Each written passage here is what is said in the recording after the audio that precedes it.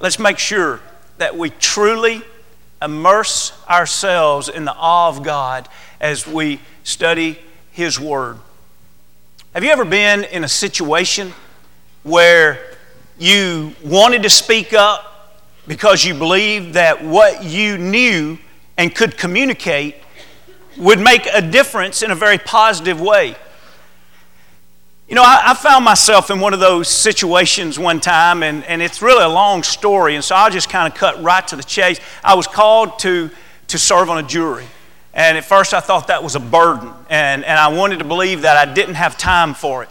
And then as I actually sat through that trial and then went back for us to discuss and deliberate, my feeling the whole time was, you know, I'm not going to say much. I'm just going to kind of sit back in the backdrop here, and when it's time to vote, I'm going to cast my vote because this is a pretty easy case. It's obvious because all the evidence proved that this gentleman dealt drugs. There's eyewitnesses. There's police officers that were eyewitnesses. There were tape recordings of it. Everything was stacked against him. And so as we deliberated around the room, there were about 4 that immediately said, I think he's innocent. And everybody kind of like, what? Where did this come from? And those 4 began speaking up. Everybody else assumed it was an obvious case that he was guilty, and so they didn't speak up. And so as the 4 continued to speak, you know what happened? We voted again. And then there was like 6 that thought, he's innocent. And then those 6 kept speaking. And then there were like 8 that said, he's innocent. And finally, I found myself kind of tucked back in this corner thinking, this guy sold drugs within eyesight of my house. I'm not going to sit back in this corner and let him walk so that he can do the same thing. And I found myself all of a sudden wanting to go from the silent guy to running through my mind is, I've got a message for you guys. I have something I want to say. And so I inched my chair back kind of to the middle of the circle there. And I said, guys, we've got to look at the evidence here. And so I just began to review the evidence, not even in preacher style. I had a lot more than 3 points. And I began to review the evidence. And I went all the way through the trial. And then I said, can we have a vote now? And it went back down to 4 again. And so I talked some more. And it went down to 2. I talked some more, and it went down to 1. And finally, the last guy said, well, I'm not going to hang the jury. He's guilty.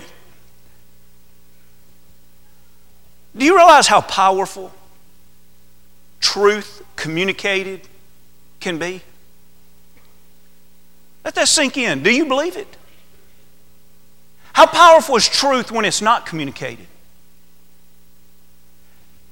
Now imagine yourself, and I don't mean this in any disrespect, so let me rephrase that. Imagine a setting where you're here and God has been pushed off to the side. And God has been told by your actions, keep your mouth shut. I don't want to hear what you have to say. Can you imagine how painful that must be for God? To know that He has words that could help us. That He has words of truth that could deliver us. He has words of mercy and grace that could relieve us of burdens. But the whole time we're saying, God, don't speak. Do not open your mouth. I want this year in my life to be a year that I say to God, what's your message for me? I need to know truth. And I need to know it more clearly than I've ever seen it. I need to know the story of redemption. I need it as much as anybody that has ever lived. I need to know what your will is for me as I deal with enemies or best friends or family members. Lord, I need to know what is your message as it pertains to the church and to the doctrines that are related to that one church that your Son died in order not only to save but to establish. Are you allowing God to speak? when we urge each other to be involved in a daily Bible study, it's not so that we can simply have good habits so that we can say, check that off the list. I did it. And not only did I do it, I did it every day. Wow, pat on the back. It's something so much deeper than that. It's about a relationship with God where we literally read God's Word so that we can know Him better, so that we can know His will with even greater power in our lives. And so tonight I invite you to Proverbs, the 6th chapter, to study what a very wise man, the wisest man of his day, and the wisest that had ever lived at that point, has written. And he says in Proverbs, the 6th chapter, in verse 20, he says, "My son, keep your father's command, and do not forsake the law of your mother."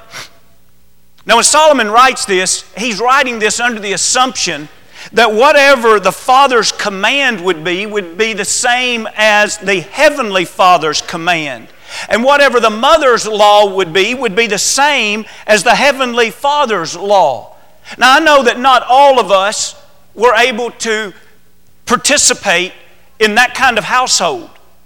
But that is the household he's writing about at this moment. He's writing to his son, and in other words, he's saying, "Son, I have taught you the way God teaches. Your mother has given you law that is the law that God has given. And so when you obey and do not forsake what we have taught you, you are obeying or keeping and not forsaking the teachings of the Almighty God." That's the kind of household everybody here that has influence in their house, we're talking to every mother and every father, that ought to be our goal. That everything we ask of our kids would be in agreement with God's will. How sad it would be if one of our children could disobey God but not disobey us. What is our standard? Are we setting the bar where God sets the bar? And then the challenge for every youth here is to make sure that they realize the importance of obeying godly parents, because it's really a double obedience, because actually it's obeying the Almighty God in heaven. But for those of us that have already left our homes, it is the teaching here, are we going to keep the commands of God? Are we going to obey the laws that God gives us? Well, what's the importance that Solomon would place on this? Read the very next verse. "Bind them continually upon your heart. Tie them around your neck." What do you tie around your neck? Ladies, the ugliest scarf that you've ever seen, you know, the one at Dirty Christmas that nobody wants to get stuck with? When you get stuck with that horrible, horrific scarf, you're sitting there thinking, "I can't wait to put this around my neck." No, we put things around our neck that we want people to see. Because when people come and they speak to us, it's face to face, and they're going to see what is around our neck. What is around our neck is also the idea of it stays with us. We're not going to go anywhere without our neck. And so it's the idea of, what are you ashamed of? If you're ashamed of it, you're not putting it around your neck. Everybody's going to see it. And if it's something that you don't want to be associated with, you're not going to put it around your neck, because if you do, you're going to be associated with it. You see what he's saying? He's telling his son, the commands I give you, the law that your mother has given you, put them around your neck. Don't ever be ashamed of the gospel that comes from God. Don't ever be ashamed of the gospel from God. Put it around your neck. Wear it with confidence that you are showing others the greatest gift that's ever been given to you, and that's all of the knowledge that you have of God Almighty. But notice he says, bind it continually upon your heart. Now, we all understand the concept of binding something together. We know what binders are, where papers have been linked together. They're binded. And notice, this is bound not in an insignificant place. This is bound around the most vital organ that we have, our heart. And it's not just bound there occasionally. He says bind it continually. The Word of God that's around our neck, that's bound in our heart, is not truly being kept. It's not being obeyed. It's not being guarded. If in our mind it's something we pick up and we lay down occasionally. It's to be bound. It's to be a part of our heart, our deepest desires, our true commitment, our conviction. Those areas of life where we say, I will not alter in these things. Well, if my idea is I will not alter in these things most of the time, it's not bound upon our heart. And so here we see the plea that he's making to his son. And we see in these introductory remarks a powerful, persuasive speech that he gives to his son in this proverb about how carefully he wants him to keep the law, the commands of God. And then notice the guidance that it gives as we use the expression 24/7. Look at that very next verse. Notice as he says, when you roam, they will lead you. When you sleep, they will keep you. And when you awake, they will speak with you. That verse is really why we're studying this tonight. Those are three amazing phrases about the Word of God. When you roam. Well, what does he mean by that? Well, all of us go about our day. And you know, like if you look at a map and you see lines where someone has traveled, you know, you look in the back of your Bible and you see Paul's missionary journeys and you see that dotted line. Imagine if we kind of expanded a map here of Wilson and maybe Davidson County and a few counties around. And imagine if you, over the next few days, there was just a dotted line behind everywhere you went. Where you went to work, or where you went to shop, or where you went to work out, or where you went to a friend's house, or whatever it might be. Imagine that dotted line. Now here's the question. When you roam, will you allow, as he's teaching here, the Word of God to lead you? Literally, when you're driving down the road, will you drive and interact with traffic the way God teaches us, with patience? When you go to work and you interact with people at work or at school, as was so capably, the point was made this morning, would people know that the Word of God is leading you, or would they be surprised if someone said that you had that kind of reputation? And even when you're dealing with friends, and when that little dot takes you back to your home and you interact with your family, can we honestly say that as we study the Word of God, the Word of God is what leads us as we roam throughout our house, our communities, our schools, our work? But we can't roam all the time, can we? There has to come a time that we lay down to sleep. Now, isn't it interesting that he covers that in that second phrase when he says, when you sleep, they will keep you. The idea of keep is also to guard. When you lay down at night, do you like to know that you're safe? Do you rest better with a clean and a clear conscience? How do we rest better? It's the Word of God that keeps us. If you will, I don't think we have a slide for this, but turn over very quickly, just a few pages in your Bible to Ecclesiastes. It's just one book over from Proverbs. Go just one book over from Proverbs. Look at Ecclesiastes 5. This is a point here that we could spend a lot of time developing, and I don't want to take the time in this lesson to do it, but I just want you to see that what we're talking about here in Proverbs 5 is, of course, a biblical point that's throughout the Bible, and it's how whenever God's Word is directing our life, we literally rest better. And he's talked about in Ecclesiastes 5, 10 and 11 about how when an individual allows money and greed to dominate their life, they never find satisfaction. And then we come to verse 12, and we see how that literally bleeds over into our night's rest. And he says, the sleep of a laboring man is sweet, whether he eats little or much. But the abundance of the rich will not permit him to sleep. Now, if you read this in the context, he's not talking about everybody that's rich. If you read this in context, he's talking about those who are rich that are driven by their riches. And so here God literally says, my law cannot help you have a better night's sleep when you won't keep my law. When instead of allowing generosity and service to God and mankind to be what dominates your life, instead, whenever you want greed to dominate your life, you're not going to have the sweet rest that a laboring man that says, I work for the Lord. Whatever money I make in my 40 or 50 or 60 hours a week, I make it so that God can be glorified. That person can have a good night's rest. And you can read the rest of this chapter, and that's what it's about. But we don't always sleep. And so that brings us to this next phrase here, still in 22 of Proverbs, the 6th chapter. And notice that last phrase, and when you awake, they will speak with you. That phrase is literally the reason we chose this verse tonight to study.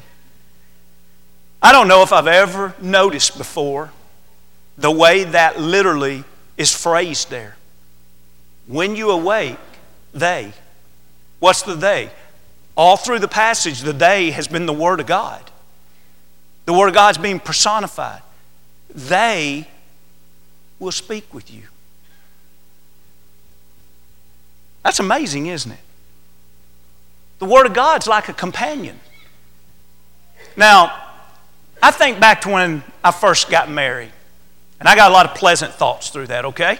And I think back to when I first got married. You know, I didn't grow up with a brother. So pretty much, most of my years growing up, I had my own bedroom.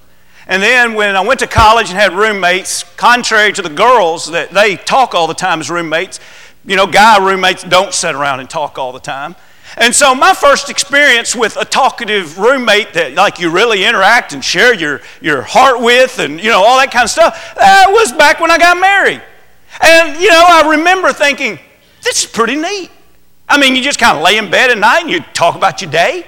You wake up in the morning and, hey, let me tell you about this crazy dream I had last night. Or, hey, today's that big day. Oh, I'm dreading this. And if it's something big, you've got that companion there to celebrate with. And if it's something difficult, you got that companion there to encourage you. God says, I want my word to be your companion. And when you wake up, I want you to allow my word to speak to you. You need direction about how to roam. You need to know how to live this day so that you can rest well tonight. I wouldn't dare ask us to raise our hands because we know it would be every one of us. Every one of us has had something that we've done during a day, sometime in our life, and for some of us, way too many times, where we didn't sleep at all or we didn't sleep very well because we had regrets of what we've done that day. And here we have the Lord telling us, I want my word to be your companion. It can talk to you. My word can tell you how you can roam about the day. My word can tell you how you can rest with a clear conscience at night.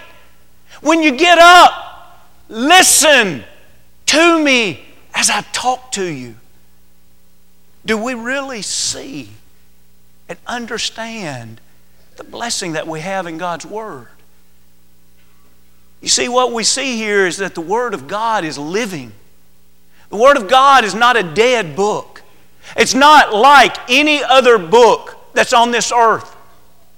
Probably all of us have either been to or we have at least heard of library sales, where maybe once a year all the books that are no longer considered relevant to the activity of a particular library is put out on tables, and those books are sold usually for 50 cents a piece or $1 a piece.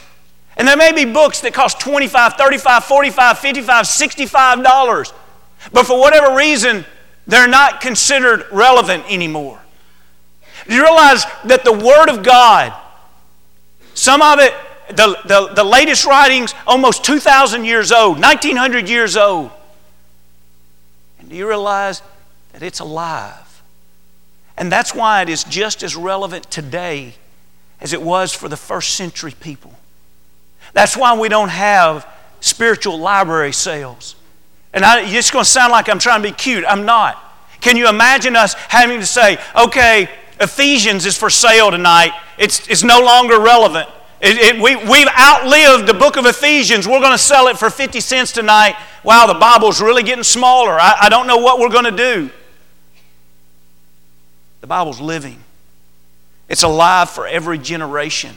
But also we see in Hebrews, the 4th chapter, in verse 12, where he says, "For the word of God is living and powerful and sharper than any two-edged sword." There's a lot of other good teachings around that particular phrase there, but think about that. It's living and it's powerful. It's sharper than a weapon or than a scalpel that can cut and do well. It can defend. It can heal. It's a tremendous book. But not only is it a living word, it's also a personal word. Notice, he says here in Proverbs 6:22, "And when you awake, they will speak with you." Right now, I'm preaching to an audience. In a sense, in a very real sense, I'm not preaching to an individual. To me, one of the greatest compliments is when people say words like this. It was said today at lunch, and it's said on a regular basis. And it lets me know that as long as I'm hearing this, I'm preaching the Word of God. Someone will say, "You must be peeking in my window. It feels like you're preaching right to me. How do you know so much about my life that what I need to hear?" Friends, do you realize that out of the hundreds of lessons and sermons I preach a year and teach, it is rare for any particular individual to be on my mind when I write those lessons.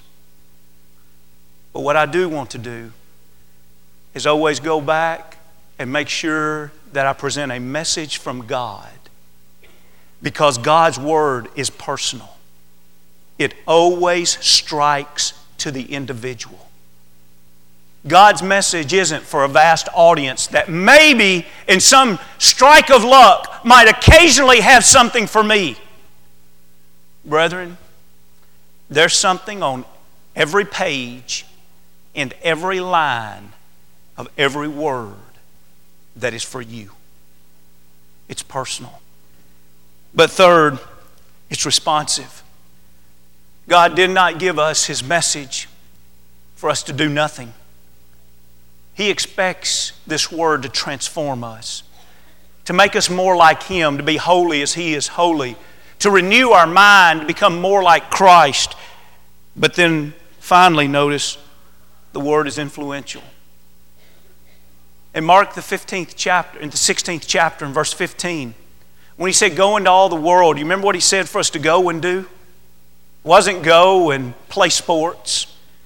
It wasn't even go into all the world and feed them physically. So go into all the world and preach the gospel. There is a message from God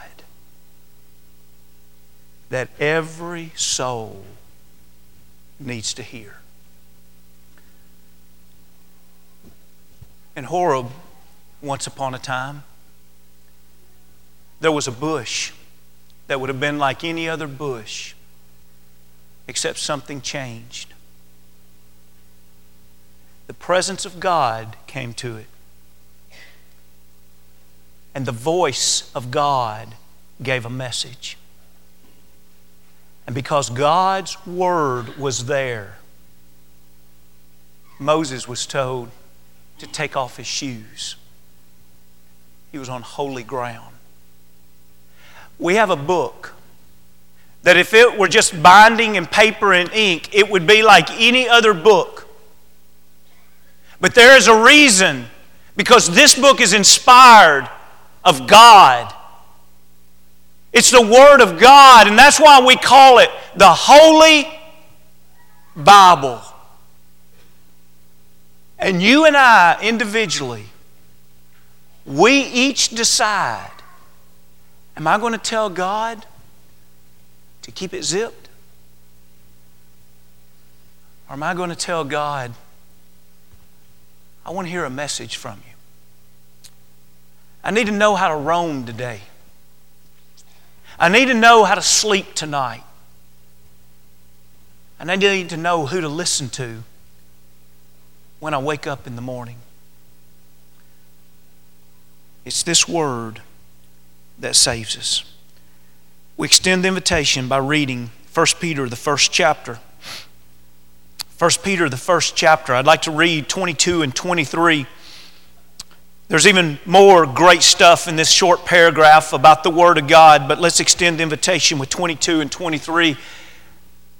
And let's all be individuals that say to God this year on a daily basis, God, I want a message from you. I want to hear from you. Why is it so important? 1 Peter 1, 22 and 23 is page 1076. The Bible's in your pew. 1076. Since you have purified your souls, how? In obeying the truth through the Spirit, in sincere love of the brethren. Love one another fervently with a pure heart, having been born again, not of corruptible seed, but incorruptible, through the Word of God, which lives and abides forever. And the question is, do I allow the Word of God to help me live? It was the truth that saves us. It's the truth that purifies our soul. I decide if it's going to live and abide and cause me to live and abide with the Lord. Or I decide to close this living Word and not live and not abide with God. Our goal is to take a step closer to God. In 2011, a step closer to God. And there's nobody that can truly do that unless it's by the Word of God, individually, personally, learning and living the Word of God. Tonight, if we can help you take a step closer in restoring your soul, being saved, if you're ready to be immersed into Christ for the remission of your sins, why not tonight? Tremendous step that would be toward God. If you're a believer, ready to repent and confess before men.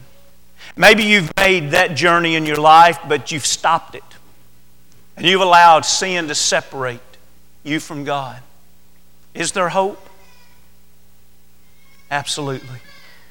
It's the Word of God that says, come unto me, all ye that labor and are heavy laden, and I will give you rest. That's His Word. That's His Word that saves. That's His Word that's truth. That's what He says if we'll just listen. Surely there's not a person here that doesn't want 2011 to be better than 2010. But it has to be with Him. There's no real success in life or in eternity without Him. You may have been thinking, all of 2010, I need to respond. I need a fresh start. And every invitation, you talked yourself out of it. Will you make a commitment right now that you're not talking yourself out of it this time? This is your new year. This is your opportunity for a fresh start. This is your opportunity to leave listening to the living Word of God. Let's let tonight be the night of no excuses. Let's let tonight be the night that the heavens rejoice and our Father in heaven smiles and says it's right for us to rejoice. None of us here are perfect. But all of us can leave here redeemed. If we can help you, come as we stand and as we sing.